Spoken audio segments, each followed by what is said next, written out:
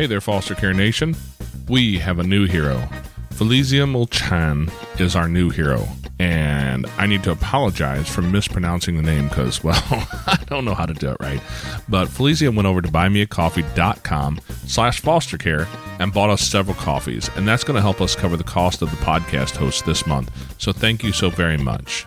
If you'd like to join Felicia in supporting us, it's buymeacoffee.com/fostercare. And as always, you are so super awesome. Thanks. Foster Care Nation, listen up. This is Foster Care and Unparalleled Journey. Strength for the powerless, courage for the fearful, hope and healing for wounded hearts.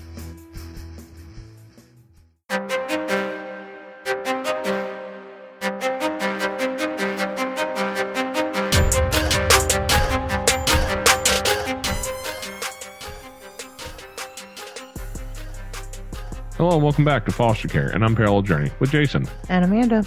Today's guest is Oleg Lougheed. I said that right, didn't I? You did. I love it.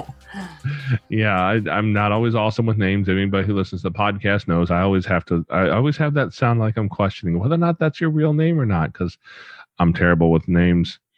So, Oleg, I found you on a TED Talk and listened to your TED Talk and thought, man, this guy's been through something. And he's been through something in our world, you know, the foster care, the adoption, the whole thing about the orphanage and coming from overseas and a whole different experience than what most people have. And I just wanted to make sure that we had an opportunity to let you kind of tell your story to the world and where you come from, the things you've experienced, and what you've learned from that. So can you tell us a bit about where you got into it at? Absolutely. And thank you for having me as a guest on your show and everything that you do. When you had said I've been through quite a bit, I think that's probably an understatement as far as the different number of challenges that I've had to go through throughout my life. But I think for me, the more that I look at my story and to create some context for people who are not familiar with my background, I was born in Russia, and I was born in a relatively small town, or at least that I think it's small, although I believe it's at least 1.5 million, maybe even closer to 2 million people. And the town is called Chubarkul in the direction of Kazakhstan, for those that are familiar with that part of the world. Was born under the same roof as my mom, who was an alcoholic, my sister, who was 18 years older, who actually ended up becoming my legal guardian after a while, and my dad, who was in prison at the time of my birth. So as you could imagine, just hearing those circumstances, the number of challenges that I had to face from a very young age and overcome, and ultimately understand what does this place of home, belonging, sense of security really look like when so much of my real life was in transition. What I started to realize and what I started to learn from a very young age was that in order for me to change many of the circumstances that I was a part of, one of those was constantly trying to bring my mom and my sister back together. There was a lot of resentment between the two. My sister, and I don't blame either one by any means for having that. I think there was resentment between my sister and my mom because at the time of my birth, my mom essentially gave up her custody and her responsibility as a parent to my sister. So I could see that the tension that was created between the two of them. And so what that particular tension did was it put me in a very interesting situation where I had to understand, how is it that I'm going to not only get to the next day, but how is it that I'm going to live in a family or in a unit where the family was more of a concept than anything. It wasn't a reality by any means. And what I started to realize from that very young age was that in order for me to change the circumstances that I was a part of, one of the biggest things that I had to do was I had to take matters into my own hands. Now, you also have to understand that at this time I was 5 or 6 years old, and many people even asked me, how did you have the capacity to make such decisions at such a young age? And the best way that I could answer that is I think what ended up happening for me is I had one of those moments where I felt that enough was enough. And I don't know if anyone that's listening right now can relate, where you've had a difficult circumstance or you were a part of a circumstance and you begin to realize that the only way to get through that circumstance was to put yourself in the best possible position to move forward with what you knew. So although much of my journey, much of my first 9 years was about survival, it was about getting to the next step, literally finding how am I going to make it to the next day. I also begin to realize that, yes, this is one part of the journey, but in order for me to really get through this, I've got to have some sense of future. I've got to create some sort of opportunities. And that's where I think the first opportunity came about was when I was 9 years old and I had the opportunity to go into an orphanage. Now, little did I know of the decision I would have to make, and that is actually give up my parents' rights. I didn't really fully understand what that meant. I still remember that conversation to date where I sat across the table from this person who was a social worker. She was in charge of placements. My sister stood right behind me.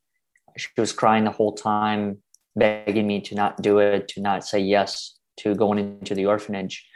But I was so convinced that whatever it is my circumstances were, there was nothing about them that was going to change.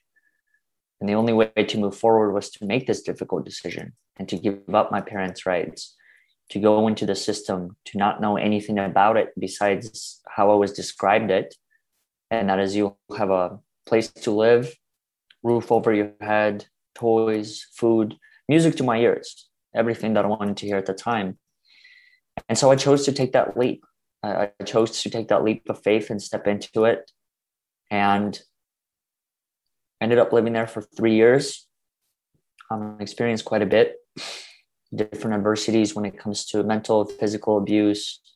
But I think if anything, what I've learned is that as challenging as that particular place was, I will also say that looking back at it all, for me, that was a place of opportunity.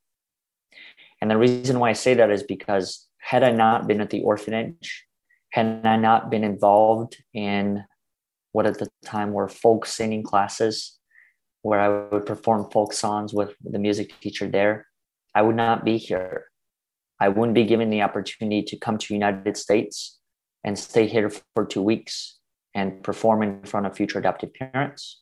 I wouldn't be given the opportunity when I was competing amongst other schools and orphanages and winning, to me, what seemed like $1 million, but the reality of the matter was like disposable cameras or bicycles. I wouldn't be given those opportunities to develop my self-confidence of the fact that I can do whatever it is that I set my mind to. So I think the more that I think about my own journey and the more that I think about the question that you had posed at the beginning, as far as what is it that you've learned through the story, I realized that the biggest thing that I've learned through this story was the incredible sense of self-belief that I have in myself. I'm a huge believer at this point on my journey that no matter how difficult a circumstance may be, I will always find a way, just like I always have previously. And in knowing that alone, it's enough for me to get through whatever life has to offer me in the upcoming years. And I think that for me is a big difference. It's a huge mindset shift in understanding that ability, not only has it always been there, but it will always continue to be here as long as I believe in it and as long as I put it into action and as long as I practice it. So fast forward to when I was 12 years old, I was finally adopted. I ended up coming here, being adopted into Ann Arbor, Michigan, to be exact. I didn't speak any English. I didn't know anything about this part of the world besides the fact that the United States was called Dreamland, which I still don't really know what that means to a degree. And the second part is the name Michael Jordan, which, looking back at the two, maybe the two of them do go in the same sentence now, but it was a difficult environment to move into a place halfway across the world where there truly were no similarities between the two. There's no similarities between the language. There's very little similarities between the culture. I mean, I'll never forget the memory of coming here during my first 2-week exchange program, so to speak, and seeing my dad drive a BMW.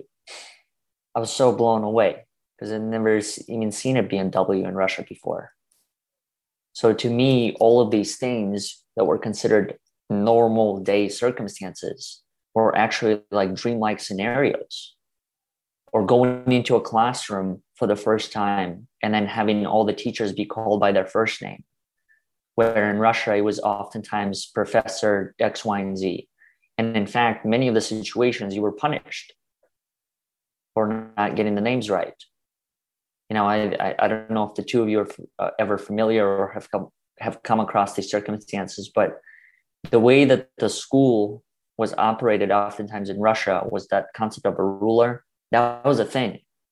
You know, you had to sit in class. If you had a question, you raise your hand. If you want to go to the bathroom, you raise your hand, you ask for permission. If you speak out of turn, next thing you see is a ruler going across your desk. So there was a very strict form of discipline that was taught to us. And then all of a sudden I come here and there are no desks. The entire classroom is set up with couches and everyone calls the teacher by their first name. So imagine that for a second, just a culture shock that one experiences in just that one setting. And then you have all of these other things that you have to juggle simultaneously. The language, developing a relationship with parents, people that you just met a year and a half ago. So I think there was much that I went through, but the lesson that I've learned within that is the ability to adapt. Ability to adapt to my circumstances. And that in a way has led me to a question that I've been asking myself ever since, or reminding myself of, and that is, how do you respond to your circumstances? Yes, you might be going through a challenging time, but how do you respond to it? That's a big lesson to learn in life. I found learn how to separate the moment from your goals, right? What happens right now versus what's going to get me where I want to be. At 43 years old, I still haven't quite got that figured out all the time. I can't imagine being a 5 or 12-year-old kid trying to figure that out. Mm-hmm. It was a challenge. And at that particular age, I didn't necessarily even have the resources to obtain such knowledge. And it wasn't until 5 years ago that I came across Napoleon Hill and Andrew Carnegie and some of these other people that have been talking about many of these things when it comes to leading by example, leading yourself first, choosing to be of service to yourself before you can be of service to others. And so I think much of my earlier years leading up to maybe 24, 25 years old, it was trying to do the best that I can with what I had. I didn't know things like that existed. I didn't know people like Tony Robbins and Oprah and whoever else not only started maybe in similar circumstances and were able to get to where they are, but I didn't even know the work that they did. So when I was that young kid, if anything, what I'm realizing is that much of my ability to get to where I was completely dependent on me. You know, I know you mentioned at the beginning how you didn't feel like you had a safe home, a place where you could really feel at home. I'm curious. Have you ever figured that piece out? Do you have that sense now? And if so, what is it that made that a possibility for you? I think for me, it's a really good question. So I was just having a conversation like this earlier today. And I think deep inside of who I am, one of the things that continues to drive me is this concept of transition. I feel that from a very young day, or probably from the time of my birth, I've always been in transition. One of the challenges of always being in transition is that, at least for me, not only are there things that I don't choose to attach to, but it's more so a conscious decision that I make in understanding that any of this could either be taken away or change within any given moment. So it's a great strength to have, because then I'm not being attached to whatever it is that I'm able to have right now. But at the same time, it's also a huge challenge, because when do you operate from not being in transition anymore? When can you settle down? When can you develop that sense of security and comfort? Hey there, Foster Care Nation. We'd like to take a quick minute to step out of the podcast here and ask you guys for a little bit of support. If you could share an episode with people, friends, in a group, with family, anywhere where there's somebody who would like to hear this. Also, if you'd like to join us and support our mission, a couple dollars a month would be really helpful. You can find us on Patreon at patreon.com/fostercarenation. Now back to the show.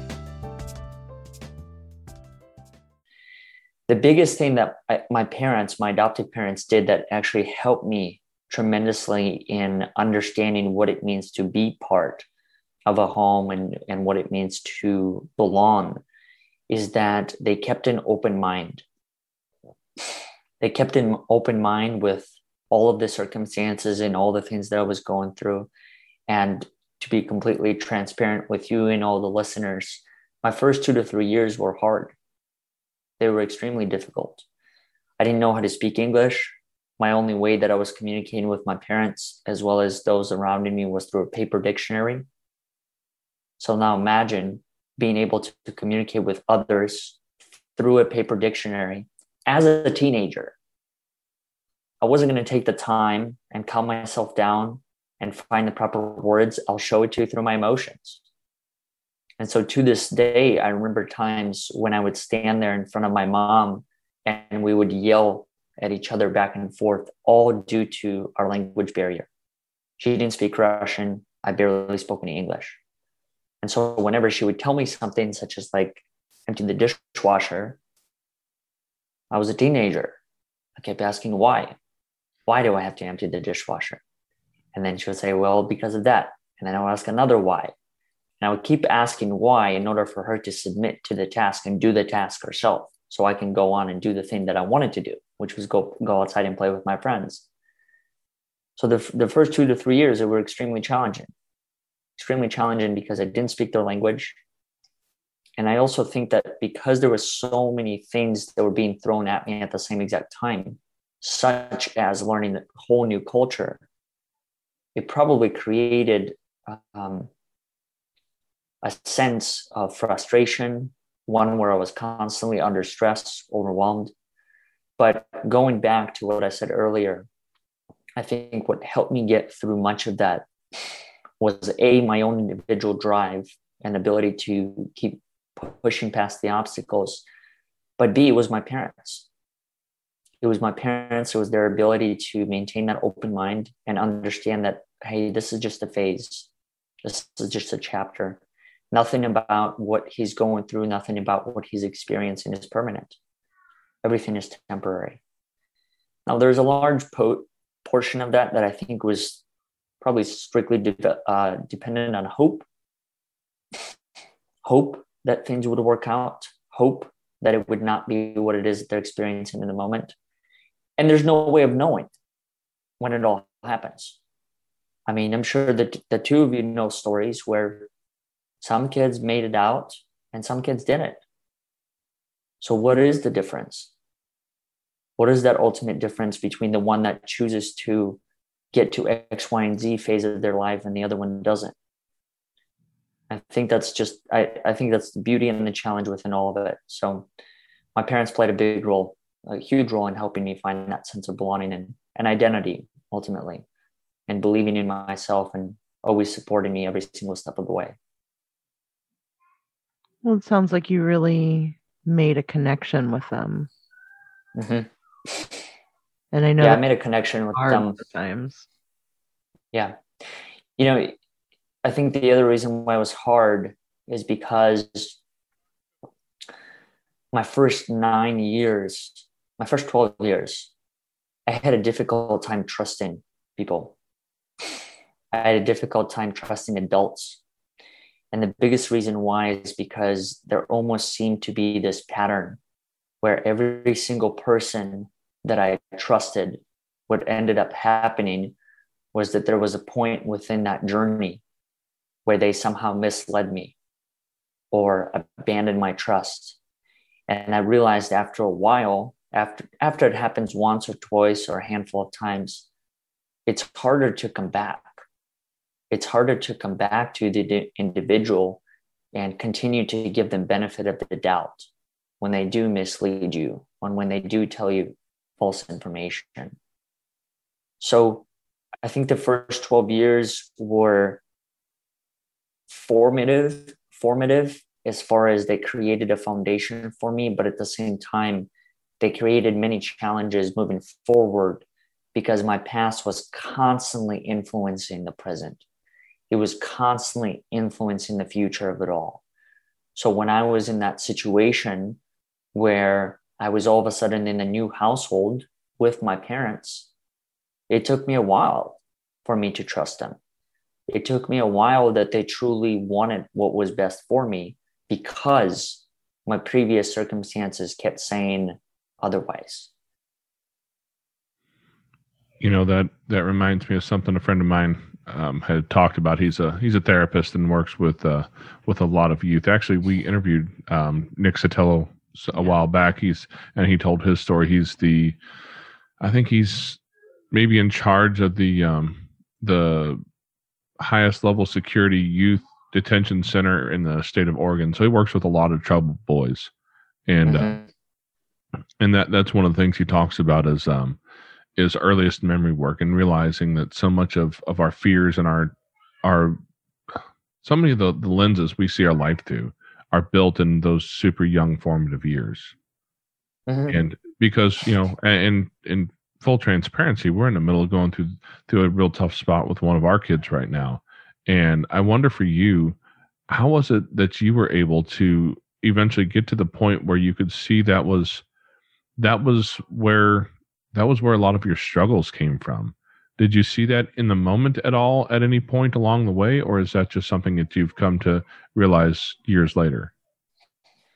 I think for me, it wasn't until years later that much of this started to make sense. And how it started to make sense is I started to look at all of this journey as a story.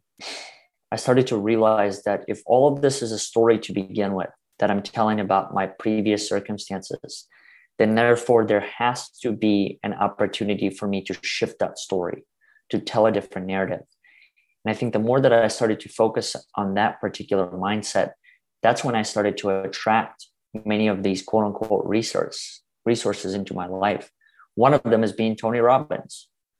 When I was 23 or 20, going on to 24 years old, I'll never forget this moment. It was, I was part of this program in Newark, Delaware. And this whole summer, 3 to 4 months, I was doing nothing but meditating, journaling, just processing my own experiences and creating that space for me to look at many of those circumstances through a different lens. Well, next thing that I know is I come across this guy whose name is Tony Robbins, and I'm all of a sudden like addicted. I'm addicted to watching that content, and not necessarily for how it's presented or anything, but because I'm addicted to the way that he thinks.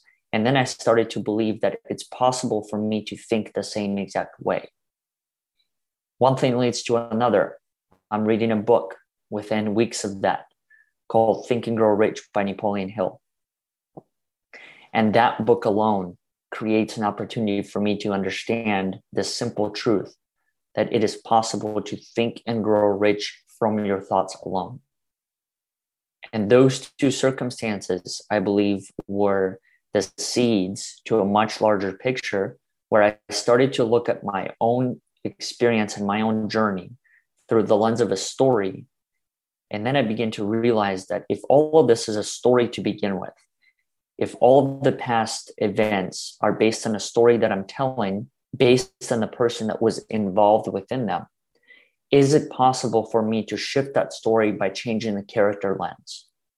So is it possible for me to shift it through the lens of being not someone who's in the circumstances, but a bird's eye view, someone who's observing them?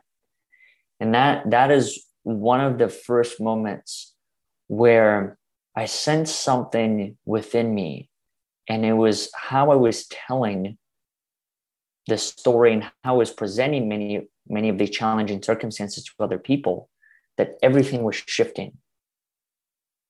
And then one other thing that I'll mention that played a big role was I ended up watching I think it's a form of a documentary or a movie on Netflix with Tony Robbins called I'm Not Your Guru. And essentially what it is a deep dive into much of his work and how he works behind the scenes. And I remember watching the whole thing. It was probably an hour and a half, maybe 2 hours. After I was done watching it, the last half an hour, I cried the whole time because I saw myself in him. I saw myself in what I could be, despite of all the circumstances I was born into. And after I was done watching it, I vividly remember making a commitment to myself that I'm going to change my circumstances, that I'm going to start working on finding different ways to look at that past and really use it as something to help me move forward, to help me learn, and to help me grow in the person that I envision. See, I think far too often, in my opinion and my own experience, one of the biggest things that was holding me back from achieving whatever it is that I envisioned in life was my own past. I was looking at my past through the lens of a victim. I was constantly being challenged with this question of why me? Why was I the one that had to go through all those challenging circumstances? Why was I the one that had to lose my mom the year after I was adopted? Why was I the one that I had to go into an orphanage and give up their rights to begin with?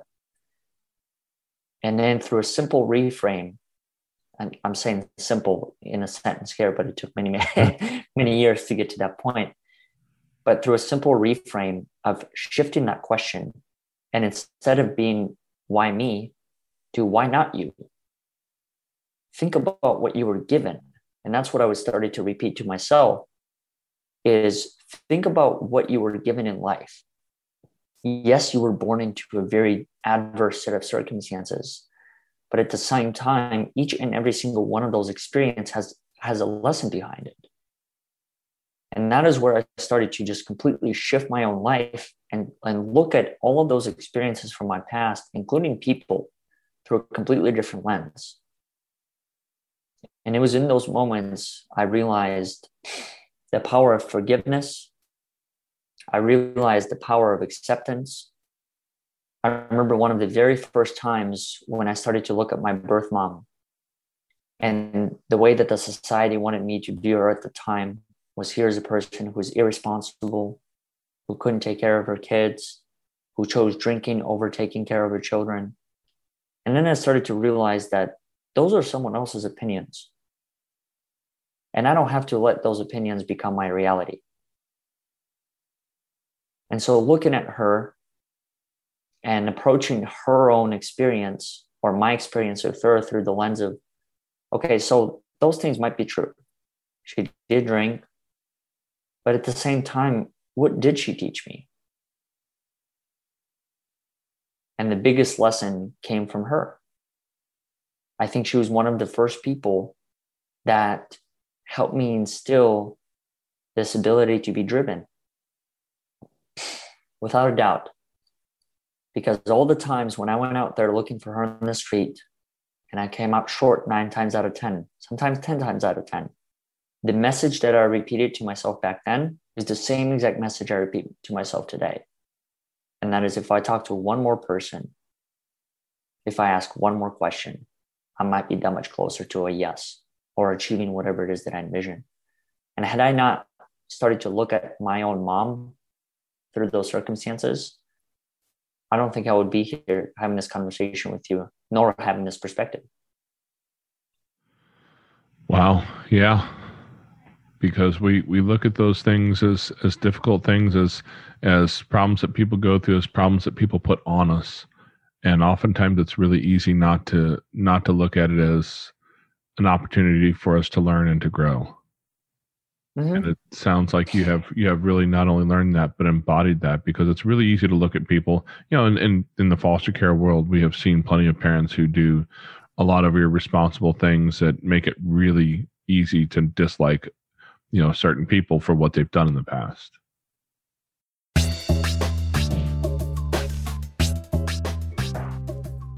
Hi, this is Jason. And Jason. Also known as Turtle. May is Foster Care Awareness Month. The month of May every year is dedicated as National Foster Care Awareness Month, and we wanted to talk to you guys real quick about how important that is.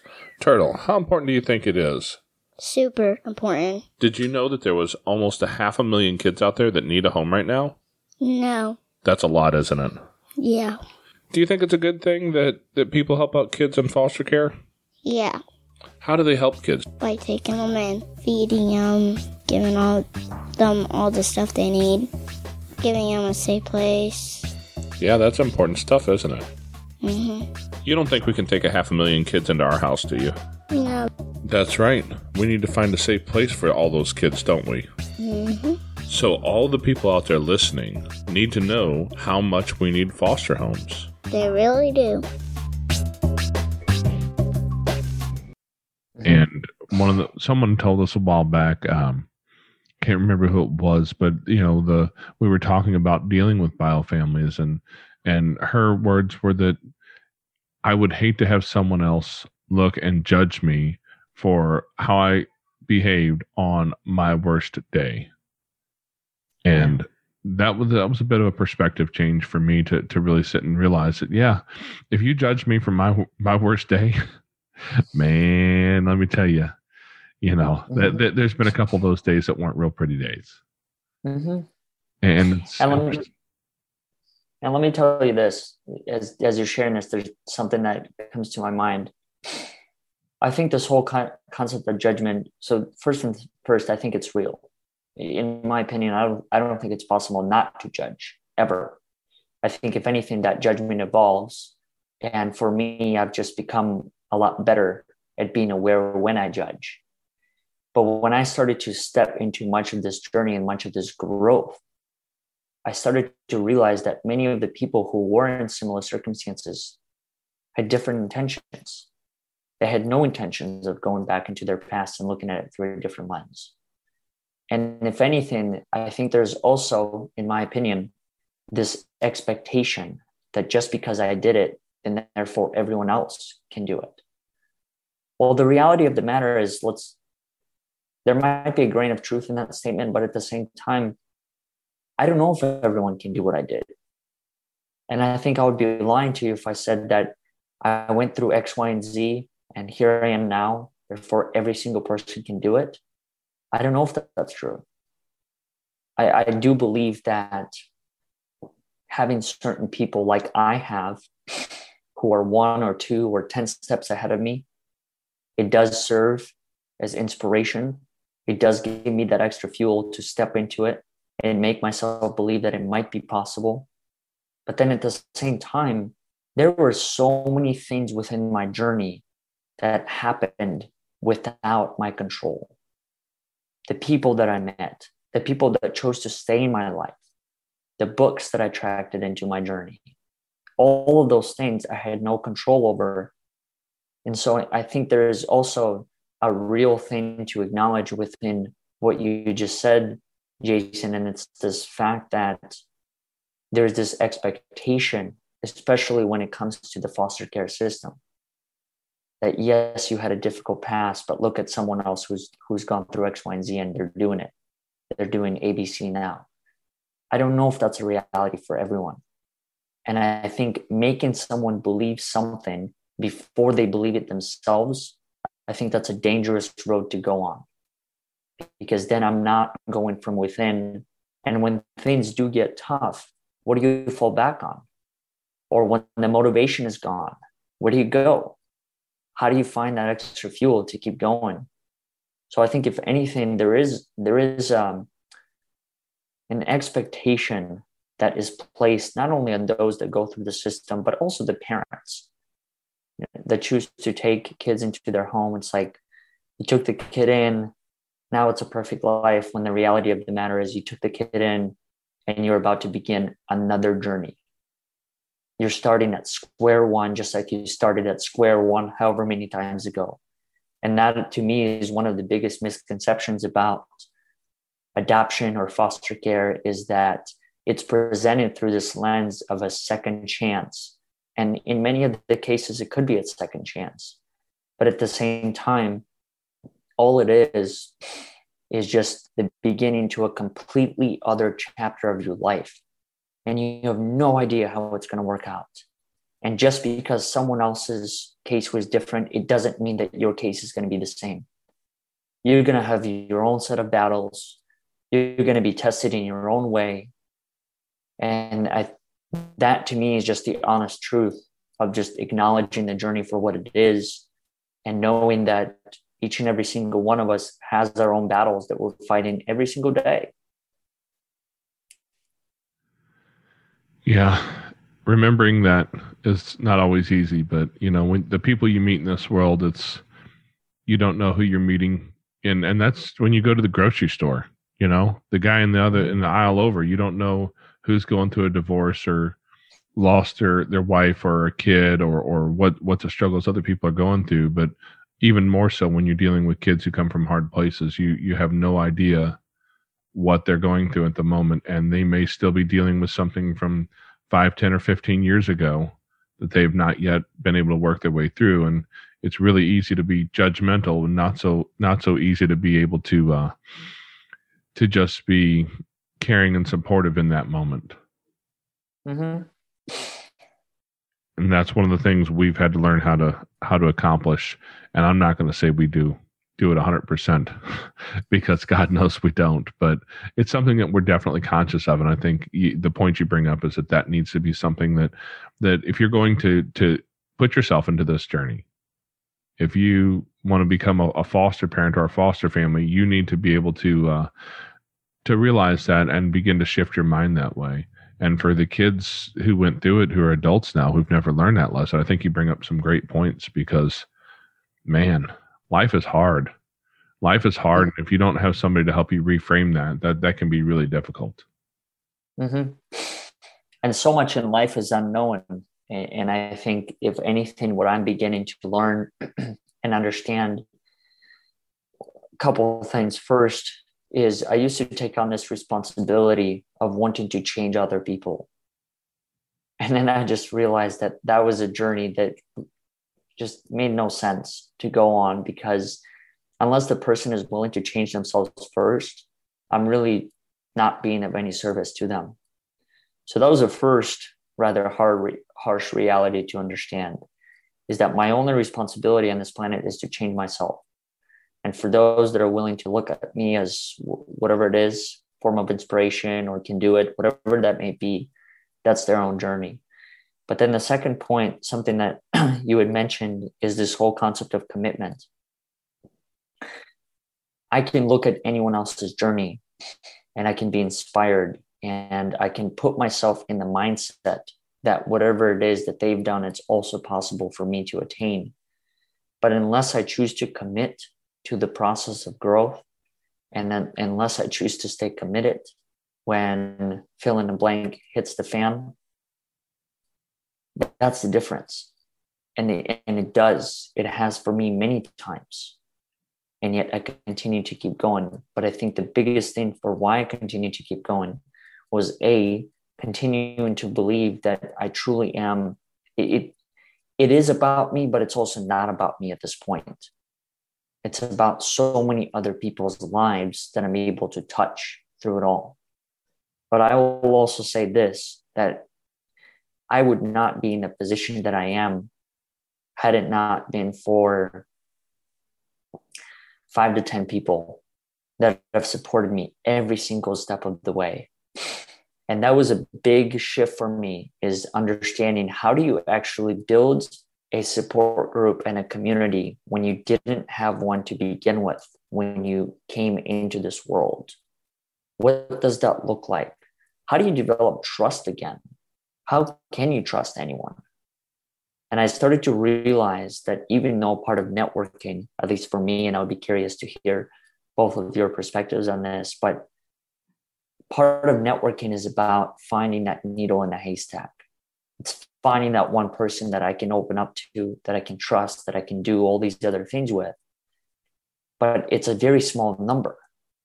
I don't know what it is for the two of you, but for me, it seems like it's 1 out of 10,000 people that I meet that I can actually trust. And I know that's going to receive me for who I am, not going to judge me for who I am or the different things that I've done. And so in understanding that, I started to realize that if networking is about finding the needle in the haystack, then therefore it's my responsibility to maintain that contact with those 5 or 10 people, because those are the people that I can always fall back on when things do go south. Those are the people that I can pick up the phone and say, hey, X, Y, and Z, I'm going through this. Can you hear me out? I'm not looking for any advice. I'm not looking for any guidance. I'm simply looking for a space to be heard. And that for me was one of the ultimate truths behind much of the work that I started to do is, in my opinion, many of the people, what they're looking for is a place to be heard and to be appreciated. That's it. It's as simple as that. But not many are willing to listen. Not many are willing to listen, to genuinely understand, but more so listening to respond. And I don't blame any of them. I don't judge any of them because I was like that. And I probably still am like that sometimes, where I'm there listening to respond. I don't know if the two of you can relate, but sometimes when you sit there and someone's sharing something with you, and yet as they're sharing it, you have a New York Times bestseller in the back of your head, just ready to explode. You got the beginning, the middle, and the end. And you got the call to action with all of that. But really, that's not being in the moment for me. That's having my own agenda. So whatever it is that you're saying, I don't even think it's registering. If anything, it's triggering some of these other thoughts and some of this other story that I have. And that is what I started to do more so, is just really trying to be in the moment and really try and listen to the person. And trust me, it's hard. It's hard to be able to sit there and do what you guys are doing. Listening to the story, thinking about what's the next question I got to ask. How do I transition? All these other things, because those are all real thoughts. But the reality of the matter is, I realized that much of the conversation, in my opinion, there's a natural flow to it. But how the thoughts actually connect, it makes no sense whatsoever. I don't disagree a bit. My brain is one of those that does not stop running constantly. And that was one of the challenges when we first started doing this, is to sit down with a list of questions. And now I sit down with 3 questions when I start, and that's just to ask some basic questions before we even start recording. And then after that, we just have found that letting people tell their story, it forces us into that active listening space, and it provides the space for people to be able to tell their story. Because I think for me, one of the things I've noticed is we all have our stories, right? We all have our perspective of how life happened. And if you listen to me tell a story about my childhood, I'll tell it one way, and my mom will entirely disagree and say that there's something, no, that's not the way. Right? I don't know if any other parents and children have that perspective difference over the past, but it happens in that place, right? And what I've learned is, especially for kids of hard places, people who came through hard trauma, they are oftentimes tell that story, and people will tell them, no, that's not what it was, or that's not, and try and explain away some of the pain of the story instead of sitting to listen and allow someone just to speak their truth. Mm-hmm. And I think that's a real value of a lot of the podcasts that we do, is that we really try to just allow people to speak their truth. And oftentimes it's the first time that they've had the opportunity to speak their truth without somebody trying to fix them or judge them, tell them wrong. Yeah. And I'm really good at wanting to step in and fix everybody's problems. As guys, I think we're wired that way in large part, but that's been something that my wife has had to teach me over the years, is that just because she tells me about a problem doesn't mean she's looking for me to fix it. And I think that's the way a lot of our relationships are. No, I just want to be heard. And that's what we all want.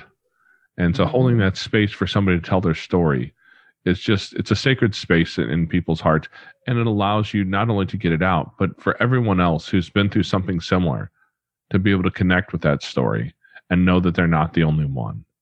Mm-hmm. Well, and that was much. Go ahead, Amanda.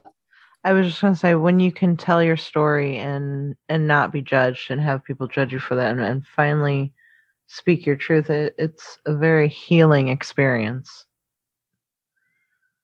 Yeah, I know we interviewed who was it? I can't remember her name right now. I'm gonna totally mess it up because I can't remember which one it was.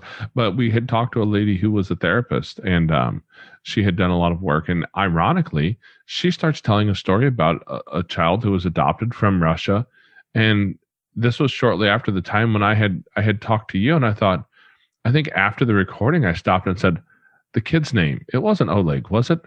Because the story was so similar to what I'd heard you talk about on your TED Talk. And I went, wow, it's just proof that as unique as your story is, there's always someone else out there going through the same thing now or has in the past that you can either comfort or listen to and learn from their story when we do this.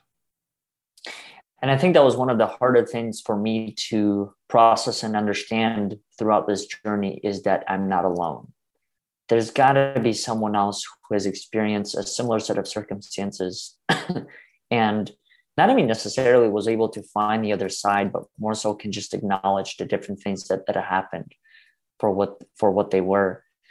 And it wasn't until the whole coming with Tony Robbins and Oprah and some of the other people that I started to see myself within their own journeys and give myself that opportunity to understand that here is a group of people who have gone through similar things in life, and they've acknowledged them, they've accepted them, and they also chose to keep moving forward. Because I think if anything else that I've learned along this journey is when it comes to adversity, I don't think there is an end to it. I think adversity, in my opinion, it's something that's always going to be there, like it always has. So there, it becomes more of a question of how do I respond to it? What do I choose to do with the adversity at hand? What are the lessons? What are the takeaways that I can learn from each one of those circumstances? Because if I'm not learning, then there's a possibility of the same thing repeating itself just through a different event. And it's going to keep on repeating itself and keep on repeating itself until I find a way to break that cycle, until I find a way to learn whatever it is that I was meant to learn through all those things. And that for me made the biggest difference. When I started to look at all of those adversities and everything that I've experienced, not only in the first 12 years of my life, but yesterday. I mean, if I'm being honest, 30 minutes ago, 5 minutes ago, whatever it is, I started to approach it through that lens. I started to approach it through the lens of what am I here to learn? What is this here to teach me? And what is it helping me see differently that I haven't seen before? And I think if anything, one of the biggest reasons why I'm here, besides all the other things that I mentioned to you, is the ability to look at all of these events as a learning opportunity. I realized that when I started to look at them through that particular lens, I was very rarely sucked into the circumstances again. I don't know if the two of you can relate, or many of the listeners, but sometimes when you go through a very challenging time and you get sucked into the moment and you get sucked into the stress, the anxiety, and all these other things that it brings up to one's attention, it's harder to pull yourself out of that. It's harder to take a step back. And I was in those moments many, many times. I mean, I've experienced those times on years upon years. And then I just started to realize that there became a point where, once again, enough was enough. How do I change this experience? How do I not get sucked into the circumstances as much anymore? Because I think there's also a point, at least for me, like when I was going through different challenges in my life, whether it's financially or whatever it may be, I started to realize that, okay, here's an event. It's happening. It's going to happen with or without me. So why am I putting all this additional time and energy in talking about the circumstance, when the reality of the matter is I can just pick one decision to focus on, and then after that decision, go to the next one, and then go to the one after that, and keep building the thing until that experience is able to be transformed into something completely different.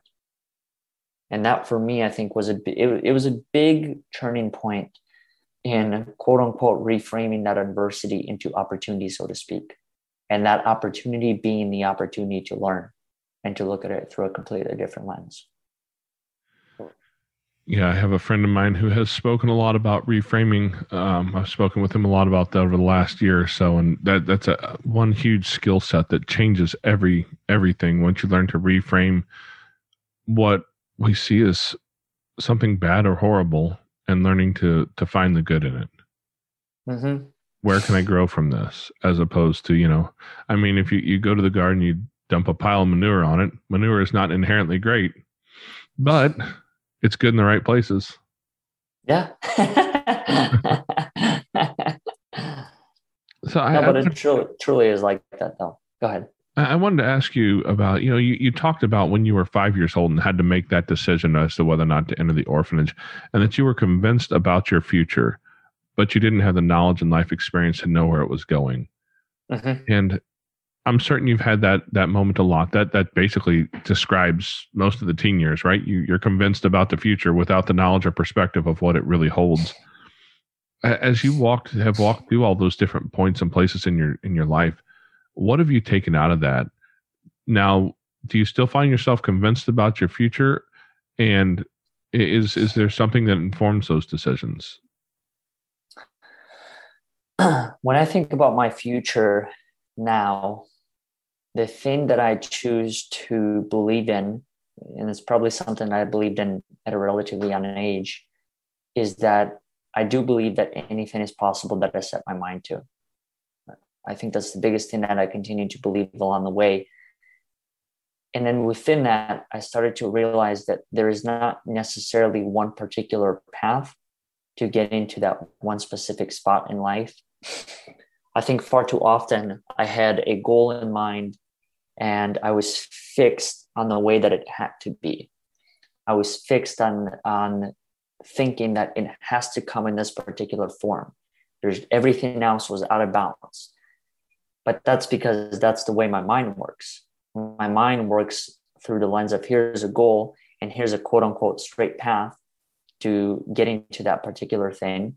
But the reality of the matter, what life has taught me, and that is something different, is that there is no straight path to anything. It's always a zigzag. It's always 10 steps that way, 10 steps to the left, 50 steps backwards, and then you might get one step forward. And that's where I started to realize that much of the future, yes, it revolves around my own belief and my mindset that anything is possible, but that's only because that's what I started to believe along this journey. I started to believe that through much of the work of Napoleon Hill and whoever else who helped me reaffirm that if anything, all this is a mindset. It's a mindset of me understanding that I can believe that the future is possible, and then developing a set of tools along the way to kind of help me along the journey. But at the same time, I'm also summarizing 10 to 12 years worth of experience in 30 seconds or whatever it may be. But that was the journey. That was just the honest truth of continuing to remind myself and always wanting to grow, understanding that there will be people within my life who may or may not want to grow with me, and that's okay. There are people in my life that I may have to not necessarily move past, but create some distance from, because when I interact with them, I'm not growing. And now I know the difference between what it's like to grow and what it's like not to grow. So having the ability to make that decision has been key, because it actually helped me refine my circle even more. Now I can confidently say that the people who are in my circle are growing themselves, and in a way it's inspiring. It's inspiring for me to see people who are in my immediate circle who are constantly working on themselves. A friend of mine recently said, him and I were having this conversation, and in the first 5 or 10 minutes, there was just, I don't even know how to describe it to you. There was just this enormous form of synergy where the two of us understood each other, and yet we've never met each other in our lives.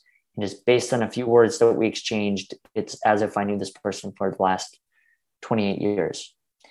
And he had said something that was very profound to me. And that is, he said, in the brief 5 to 10 minutes of knowing you and everything that you've been through and everywhere that you're going, I'm going to assume that you are more likely to find spaces where you are trying to settle in, but not settle down. And in that moment, I realized that in a way is at the core of who I am. I love to settle in, but I don't like to settle down. My version of a dream life is not the house, the marriage, the golden retriever. My version of a dream life is continuing to grow, almost like continuing to be in transition, but I no longer look at it as being in transition. I look at it more so that this is just the next chapter. I think partially that's my philosophy on life. That's how I look at life. I think life is a book. It's full of chapters. Those chapters are one's experiences. And I, in a way, I'm the author of it. I get to choose how I write those chapters and what are the stories that I include in those chapters. And there are some chapters where it's nothing but loss and challenging times. And there are some chapters there it's nothing but pure happiness and joy. And in understanding those two things alone, that life is a book that's full of all these different chapters, it also helps me understand that nothing in life is permanent. So whatever it is that I might be going through right now, it's temporary. It too will pass with time. Yeah, I mean, it sounds like you have a wonderful mindset. I would just like to ask, what would be some advice that you would give to some teenagers that are going through the hard places of foster care and trauma? You know, because when we're teens and we're young, we don't get it at that point. But what advice would you give? You know, I think the biggest thing that I would pass on to people is whatever the situation, whatever the adversity may be, recognizing what is it that you would like to see differently. And then from there, I can only speak from my perspective. This is how I approach many of these challenges within my life. But I started to look at it through the lens of, what is this here to teach me? What am I here to learn? And what is it helping me see differently that I haven't seen before? So picking any one of the events within one's life, no matter how challenging, no matter what the situation may be, and having almost like an honest conversation with myself. And that is, what would I like to see differently? I think it's key. If you think about your own life, what would you like to see differently about your own circumstances? Or what do you think they can teach you that you haven't seen before? That's been a mindset that has probably changed our last dozen years as we have worked through the foster care and adoption system, because we had to learn how to figure out what it is that we were reaching for, and it's really hard to teach kids how to do that unless you've done that for yourself already. Mm-hmm. So that's been one of our lessons that we've learned, and I'll tell you that we've gained more from these kids that we have had in our home than we'll ever be able to give back. They just, through their adversity and troubles and struggles and oftentimes growth that we get to witness, that has led us to a more hopeful future. A lot of beautiful moments, along with ugly ones. Some of them are really hard. I mean, let's be honest. I mean, foster care is hard. These kids are going through something hard, and we know it. And even though it's hard, it's worth it. Mm-hmm. But you have to keep that perspective and knowing that that's real difficult. Oleg, I really appreciate a lot of your wisdom you shared with us today. You had some hard-fought lessons that most people don't get to because they're not pushed to that point in life. And I was just talking with a couple friends of mine this morning, and and the conversation came up about kind of the state of the world where it's at, and the pandemic, and how many people are like losing their minds because they can't get the brand of peanut butter they want. And we kind of joked a little bit about how that that seems to be such insignificant things seem to be such significant troubles for a lot of people, and that our world has become pretty soft, and we've been pretty spoiled to having it easy for a long time. And we forget sometimes how it is that we're able to do the hard work to make the real differences and change the world. Mm-hmm. I also think that in those situations, for me, it's also interesting to look at through the lens of, I mean, there are some people that truly just don't have a perspective. And I realize that in those situations where the problem is that the grocery store is not carrying X, Y, and Z brand of peanut butter is a problem, I try and look at it through the lens of not being judgmental, because they may not truly know what it's like to experience any other form of hardship in life. And I think having conversations like the two of you do, and the ones that I have, those are the things that allow to create perspective within our lives. But not everyone has conversations like that. Not everyone has those opportunities to understand that there is a whole other side to this world. And I also begin to realize that when it comes to the adversities in life, oftentimes I would have conversations with certain people, and they would just off the bat say, hey, I was intimidated to talk to you or whatever else because of the things that you went through. And I tell them that I'm not here to diminish anyone else's trauma. Your trauma is your trauma. The things that you've been through are your own things. Whatever the cards that you were dealt at the beginning of your life, those are the cards that you were dealt. I just happened to be holding a different set of cards when I came into this world. But what I started to believe, and this maybe goes to Amanda's question of what advice would you give anyone? And it's more so a belief that I started to form much of my life around. I started to believe in this concept that when I was born, I was given this hand. And after a while, I realized that there was this concept of having a unlimited deck that's always available to me each and every single step of the way. So if that's true, then I can go back to that deck and I can reshuffle these cards. I can pick a new set. I can reframe. I can set a different set of meanings to many of those things that I was born with. And that's the biggest thing that I want to pass on to anyone, is that you can't control the cards that you were dealt. In my opinion, all you can control is how you choose to play them, how you choose to respond to those circumstances. And everything that the two of you are doing when it comes to creating this space of being fully transparent and honest about the experience, I think it's beautiful, because I know it resonates with me. Like when I started to build much of this, I didn't want to only build a space where they were the quote unquote success stories. Because then I started to look at it through the lens of, well, what happens to the other side? Or what happens to everything in between? And I think, in my opinion, it's me doing disservice to others by only highlighting the success stories. And so in acknowledging the full truth behind, here's what the experience actually looks like. Here are the times when my mom and I had a screaming battle for however long, and both of us left that room crying. Here's a time when things didn't go according to the plan. And here are the times when things went relatively smooth. But if anything, it's just all this one giant journey of the ups and the downs.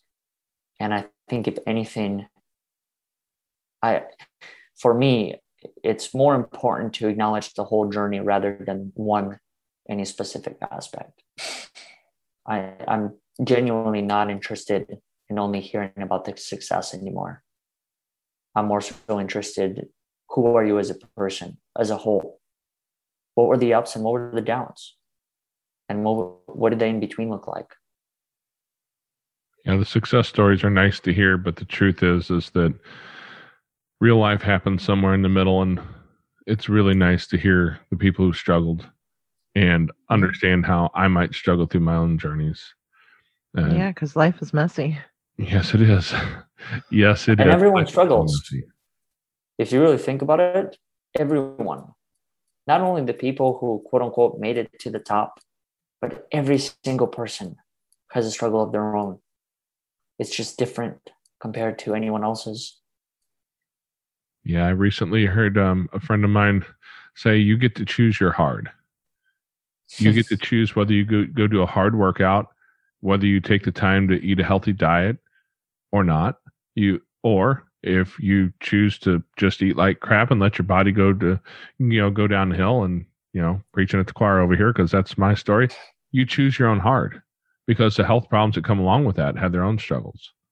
Mm-hmm. You choose your hard. And that's a mindset that I love the way he put it to me, because it kind of convicted me a little bit. And that, I have chosen my difficulty, because I have my own struggles with that. And it's true.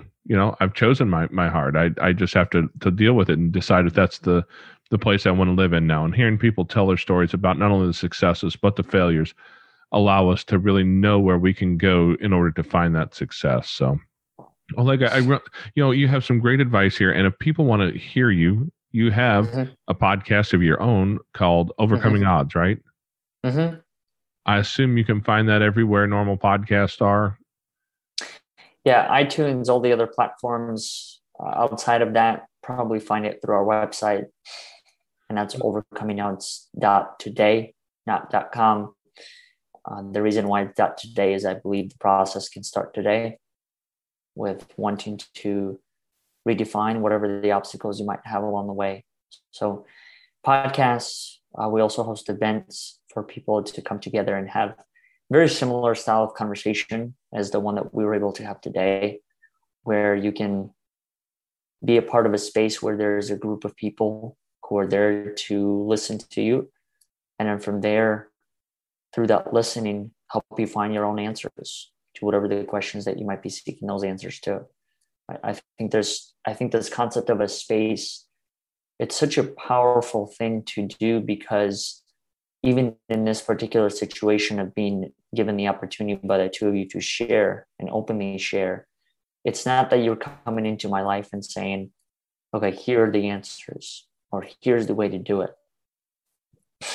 It's more so you just chose to open up a space where I can process those things on my own terms and help me better understand it the way that I'm able to. And that to me is a very powerful tool to do that. Amen. Amen to that. Well, I really appreciate you coming on and telling your story here today, man. That's been great. Oh, thank you. Thank you for having me on, and thank you for everything that you do. And I'm just grateful our paths crossed. And it's also refreshing to see people like you who are constantly working on themselves and who are very much involved in this whole growth phase and cycle. And in my opinion, and I'll be curious to hear yours on this as well, but I feel like when I stop growing, that's when I stop living. Anybody who's had a garden, a vegetable garden, flower garden, you notice that your plants only do one of two things. They either grow or die. Mm-hmm. There is no stasis in this world. Mm-hmm. We don't get to sit still. We either grow or we die. That's always been one of the lessons that I actually learned that from my dad a lot of years ago, and it's a lesson that has served me well. And it's very profound. If you stop watering the garden. That's it. Okay, Foster Care Nation, thank you for listening to Oleg's story. Now take his knowledge and wisdom to heart so you can create love and healing in your family and community. Be sure to come back next week. We have new episodes up every Tuesday. If you'd like to share your story as a guest, you can reach us at jason@fostercarenation.com. You can connect with other like-minded people on Facebook at facebook.com/groups/fostercareuj. And don't forget, we have a Patreon where you can support our mission for as little as $5 a month. It's at patreon.com/fostercarenation. The links to everything are in the show notes on your podcast player or at fostercarenation.com.